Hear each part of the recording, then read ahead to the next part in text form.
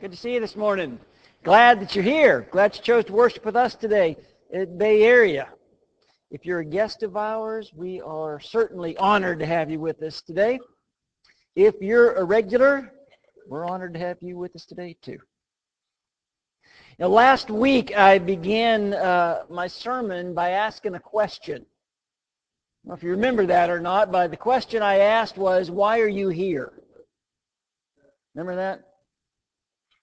Why are you here? Why do you believe in a God that you can't see?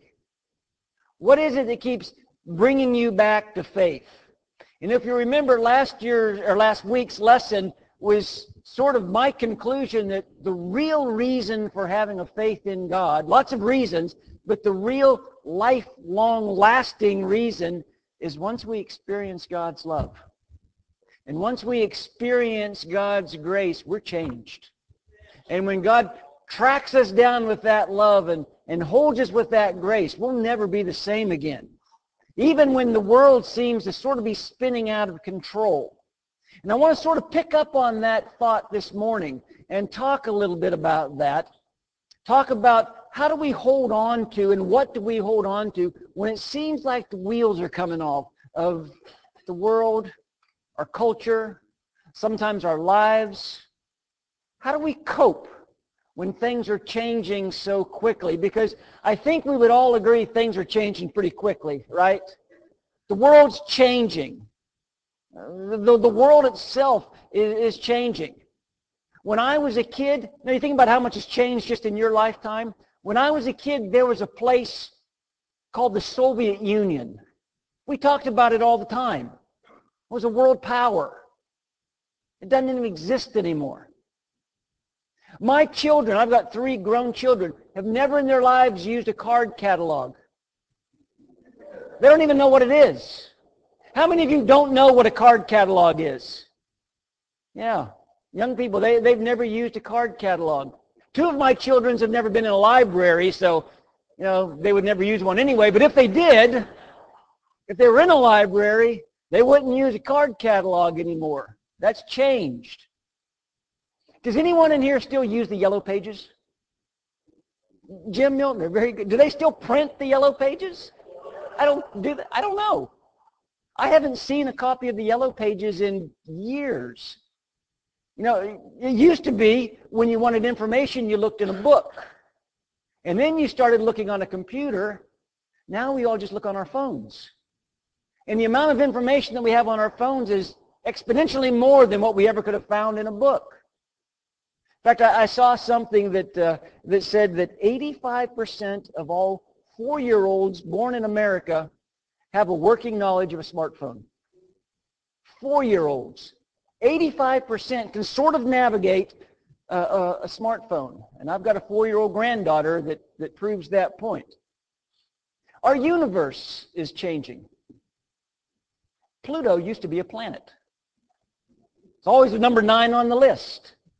Pluto doesn't get to be a planet anymore, which kind of messes up my whole, thought on how to memorize the planets, my little sentence. Let me show you a picture here. You know what that's a picture of? It's a picture of a baseball game 60 years ago. Look how everybody's dressed. All the men have a suit and tie on. The women have dresses. Even the kids are dressed up. Who wears a suit and tie to a baseball game today? We don't usually wear suit and ties to church. I've got one on today, but I don't usually have one on. Our culture is changing. The way we communicate is changing. The way, the music that we listen to, the way we get information, all of those things are changing. And the reality is, you don't get to vote on it. And then it gets personal. Your body is changing. Amen. Sometimes faster than we would like. But have you noticed that? I've noticed that. The number of hairs on my head is changing. The number of wrinkles on our face, it's changing. And there are people who make billions of dollars who will tell you that they can stop it or slow it down or reverse that process, but they can't. You can Botox it, Rogaine it, liposuction it, aerobicize it, moisturize it. cryogenically try to freeze it, but let me tell you, it's a one-way street. Our bodies are changing. How do you cope with a changing world?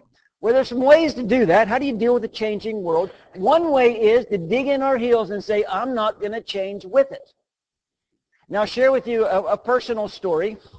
When my 3 children were small, Martha and I, we drove a 1982 Buick LeSabre.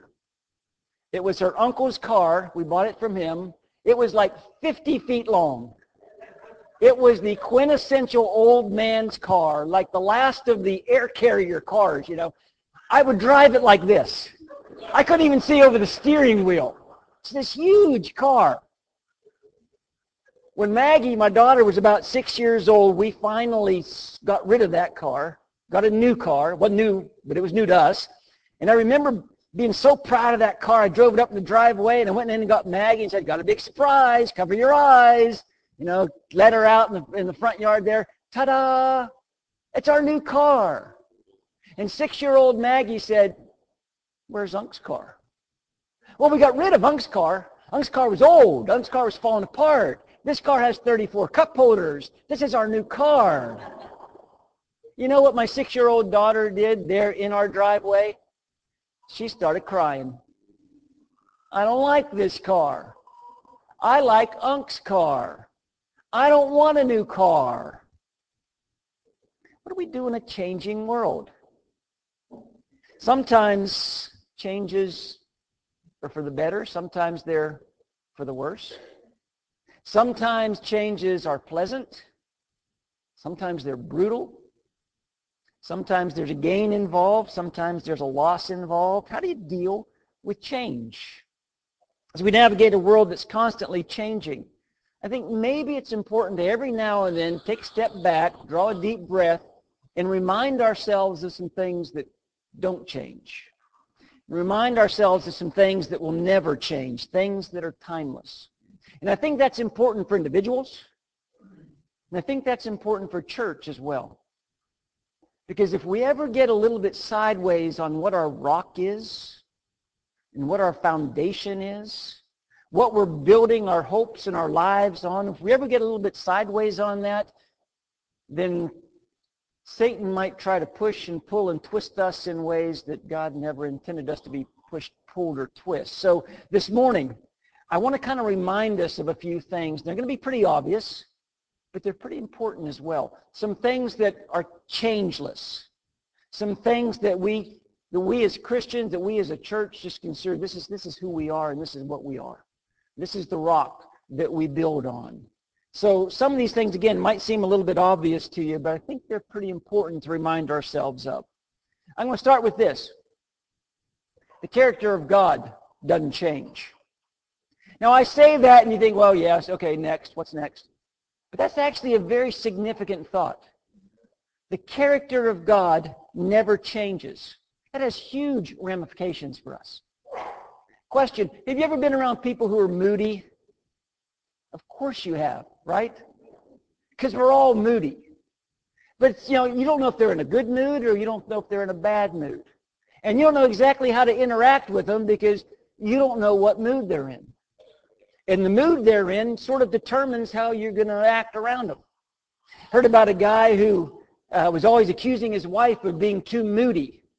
So he went online and he found one of those old mood rings from the 70s. You remember those? It was a ring that was supposed to change color depending on what mood you were in. And he convinced his wife into wearing the mood ring. And here's what he concluded. When she's in a good mood, it turns green. When she's in a bad mood, it leaves a big red mark on my forehead. So the mood ring actually worked, right? Then he said, maybe I should have got her a diamond. But every human being experiences moods. I experience moods. You experience moods. In corporate culture, you know what the number one question asked of the secretary to the boss is? What kind of mood is she in today? What kind of mood is she in today? Because if they're in a good mood, I'll approach them. I'll run something by them. I'll maybe, share some criticism or whatever. But if the boss is in a bad mood, I'm going to steer clear. I'll wait for a different time to approach them. We don't ever have to wonder if God is in a bad mood. God never wakes up on the wrong side of the bed. God doesn't change. Friends will let you down. Neighbors will change. You know, a favorite coworker will retire and move away.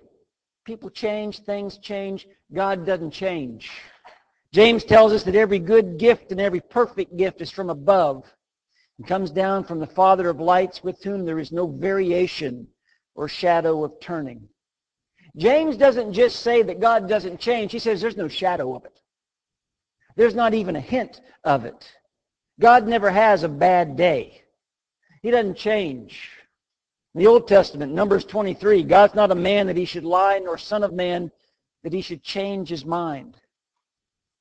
God is not influenced by the kinds of things that we are influenced by. When you pray, this is really an encouraging thought. When you pray to God, you never have to wonder, is he in a bad mood today? Should I wait till another time when maybe he's in a better mood? God's never in a bad mood. He never changes. His faithfulness never changes. He was faithful to Abraham. He was faithful to Moses. He was faithful to David. He was faithful to Esther. He was faithful to Ruth. God has never failed a human being ever. And guess what? You're not going to be the first. He's not going to fail you either, because his faithfulness never changes. His holiness never changes. God's not affected by the things that we're affected by. God's attitude towards sin is exactly the same today as it was thousands of years ago. See, we kind of shift and vacillate on those things. You know, what we as individuals or what we as a culture deem acceptable or unacceptable, right or wrong, that's always sort of changing. I don't have to tell you that. You know that. But not God's holiness. God never says, you know, just go ahead and I've changed my mind. Use your possessions selfishly. You know, ignore people that are in need. Flirt with people that you're not married to. I'm kind of past that. Now, that's not as bad as it used to be. God's holiness never changes. Prophet Malachi says this, I, the Lord, do not change. His holiness never changes. His faithfulness never changes. His wisdom never changes. His power, his presence, his sovereignty never changes. See, the deal is, you and I, we can deal with change. We can deal with a world that's changing. We can deal with political tension. We can deal with recessions. We can deal with health issues. We can embrace a changing world if we're holding on to an unchanging God. Anything else is disastrous. He's always holy. He's infinitely wise. His character never changes. Here's something else that never changes. Jesus is the hope of the world, and that'll never change. Hebrews tells us that Jesus Christ is the same yesterday, today, and forever. Politicians come and politicians go. Leaders rise and leaders fall. Administrations show up and administrations disappear. Sometimes they make things better. Sometimes they make things worse. But they're not the hope of the world. Jesus is the hope of the world. Now, I know that some of you are very involved politically, and I applaud you for that. We ought to be. We need to pay attention to what's going on. We need to be involved. We need to be interested. We need to be trying to enact change. But the reality is, as a church, we're not in the political business. As a church, we're in the Jesus business. Now, sometimes those things might overlap, but what we do because we're in the Jesus business. He's the leader. This is a Jesus church, and that can never change. Romans says that if you confess with your mouth Jesus is Lord and believe in your heart that God raised you from the dead, you'll be saved. Jesus is Lord, and he's the hope of the world. So we shouldn't be putting our hope or our confidence in some set of circumstances, because circumstances are always changing. We always think if we can line things up, then we'll have it made. If I can just get the girl, then I get the girl and she dumps me. If I can just get the job, then I get the job and the company folds. If I can just get the money, and I get the money and I lose my health. And if I can just get circumstances to line up correctly, I can live a life of joy and confidence. But if you wait for those circumstances to all line up perfectly, you'll never live a life of joy and confidence, because those circumstances are always in flux. They're always changing. You know, people have asked me before, tell me about your church. What does your church have to offer? My answer is always the same. It's always pretty concise. Jesus. And really, when you get right down to it, that's really all we have to offer anybody, is Jesus. Jesus is the hope of the world. That'll never change. Here's something else that'll never change. The authority of the Bible will never change. And it's really important we understand that.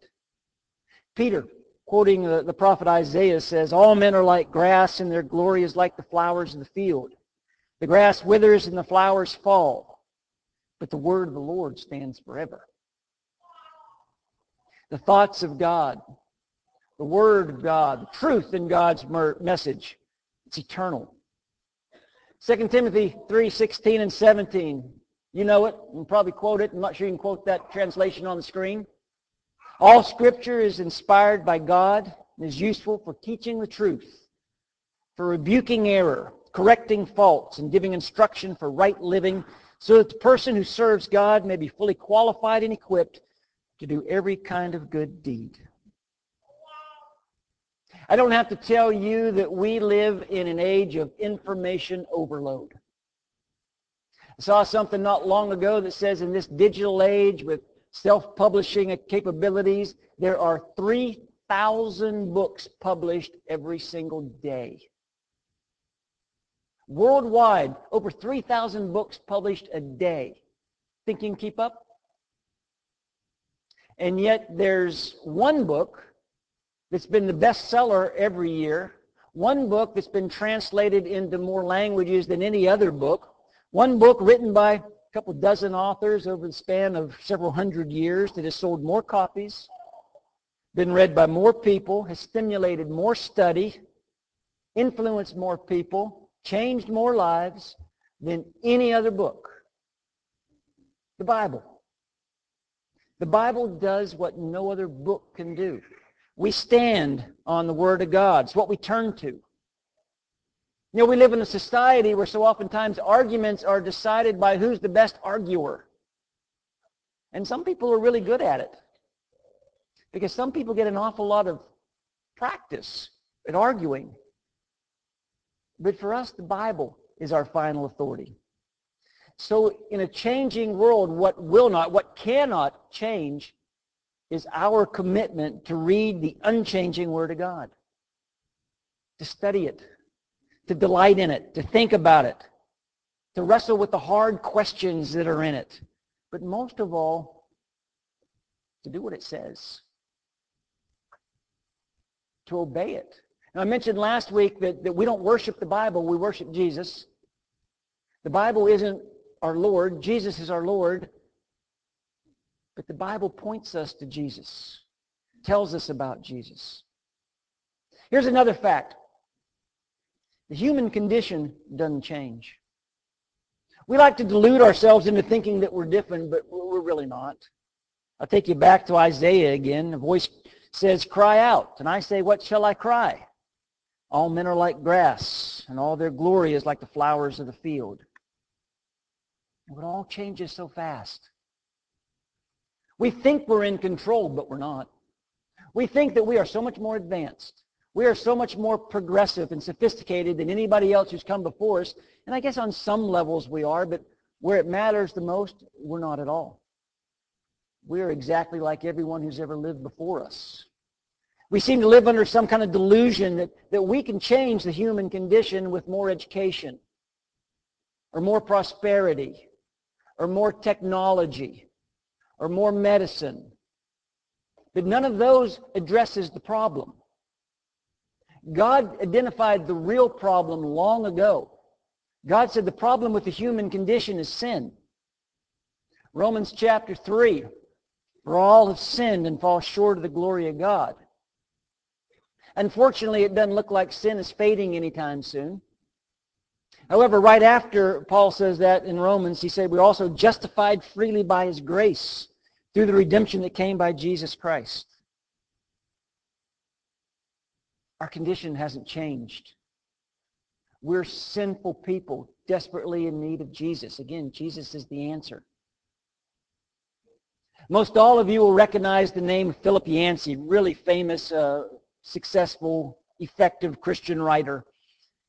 And he writes about a brother of his that has suffered a series of strokes. And he talks about this brother just being a brilliant guy. I mean, just really brilliant. Philosopher, deep thinker, wrestled with really deep concepts. And he said that he went from one day being that guy, that brilliant guy, that deep thinker who was always talking and thinking in really abstract, deep thoughts, to the next day being in the ICU, trying to remember how to count to 5. And he said that his brother never did have a relationship with God. That he tried Christianity, but he said it just didn't make sense to him. That he and God just never did connect. But Yancey writes, in the ICU, he would squeeze my hand as tightly as he could every time I whispered prayers into his ear. The tears would run down his face. The human condition has never changed. We are sinful creatures, desperately in need of a gracious Savior. Which leads to one more thing that never changes. The mission of the church hasn't changed. Jesus was really specific about this. Jesus gave us a task, and he's pretty specific about the task. Right before he goes back to heaven, he gives us the task. We know it. You can quote it. Therefore, go and make disciples of all nations, baptizing them in the name of the Father, the Son, and the Holy Spirit, teaching them to observe everything I've commanded you.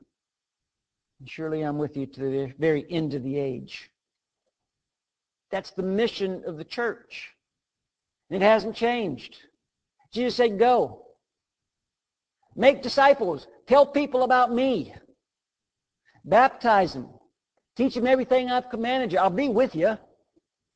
You don't have to do it alone. But that's our mission. It hasn't changed. Let me share with you something that I thought was a little bit interesting, a little bit sobering as well. I found some statistics. The website was citydata.com, and I think they're pretty accurate. It's on the internet, right? So it's got to be true. But I think it's pretty accurate. Statistics for Hillsborough County, 2013 was the latest statistics I could find. In 2013, the population of Hillsborough County was 1.3 million.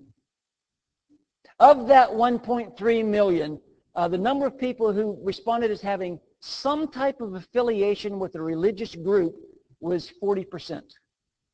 In other words, if you asked everybody, do you have any kind of connection with church? Basically was the question. 40% of the people would say yes. Now that doesn't mean they attend anywhere. It doesn't mean they're involved anywhere. Just 40% of people in Hillsborough County said yes. I've got a connection. I've got an affiliation with some kind of a religious group. If those numbers are correct, and again, I don't have any reason to believe that they're not, what that means is in our county, there are 740,000 people who don't go to church anywhere. 740,000 people.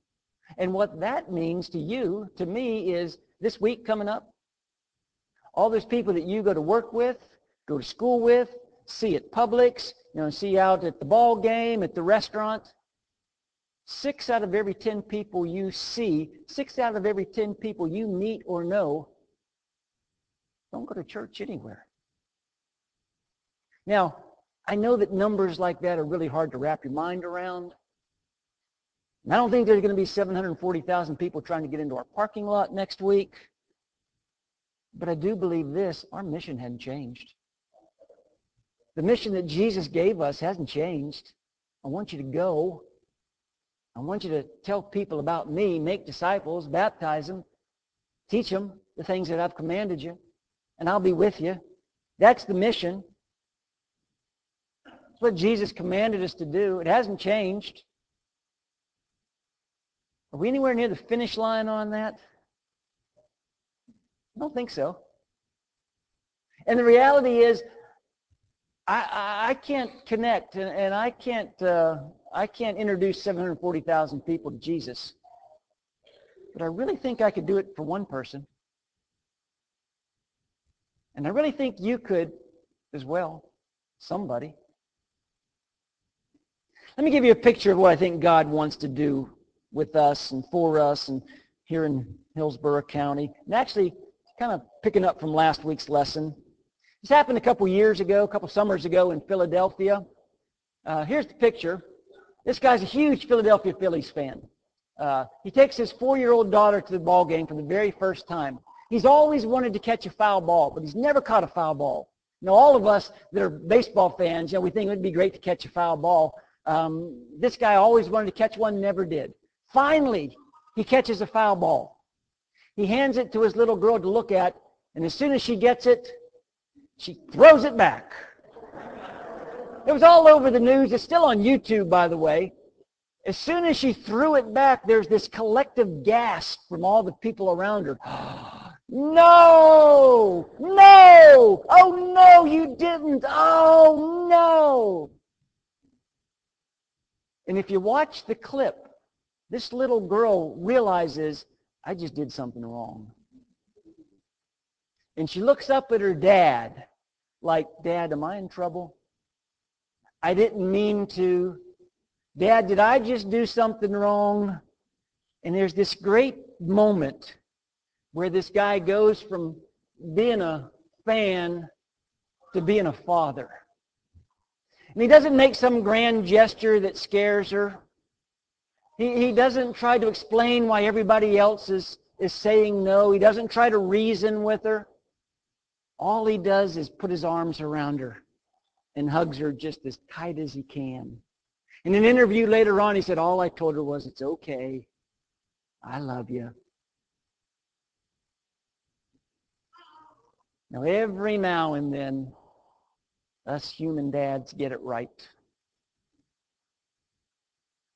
We serve a heavenly Father who gets it right every single time. We are also surrounded by 740,000 people who face the possibility of a Christless eternity. There are 740,000 people in our backyard who desperately need to know that kind of love, to feel those kinds of loving arms around them, that kind of acceptance. Here's the message from Scripture. As a father has compassion on his children, so the Lord has compassion on those who fear him. You know, we live in a world that's constantly changing. Our relationships, our finances, our emotional condition, our jobs, our health. There are so many things that are changing, and we don't get to vote on it. And for the most part, there's nothing we can do about it. We can't stop it. We can't control it. But God doesn't change. So we put our hope and we put our faith and we put our trust in him. He's the rock that we stand on. So when everything around us changes, we don't have to live in fear. We don't have to live in fear of tomorrow, and we don't have to live in the past. Psalms 139, David says, wherever I go, there your hand will guide me. Your right hand will hold me fast. Wherever you are this morning, God's hand is holding you fast. Wherever you are, God's already there. And he hasn't changed. His faithfulness hasn't changed. His holiness hasn't changed. His desire to pick you up and hold you tight when all the world is going, oh no, what did you do? To feel those arms of God around us and to hear him say, it's okay, I love you. That's the reason we keep coming back to faith. Bert's got a song that we're going to use as a song of encouragement this morning. Maybe you've never felt those arms of love around you. Or maybe you've been ignoring that hand that's reaching down to let you know that God is there. As a church family, if we can minister to you in any way, there's going to be some people here at the front of the auditorium. Meet us and we'll do the very best we can. We'll pray and we'll talk to you and we'll turn it over to God.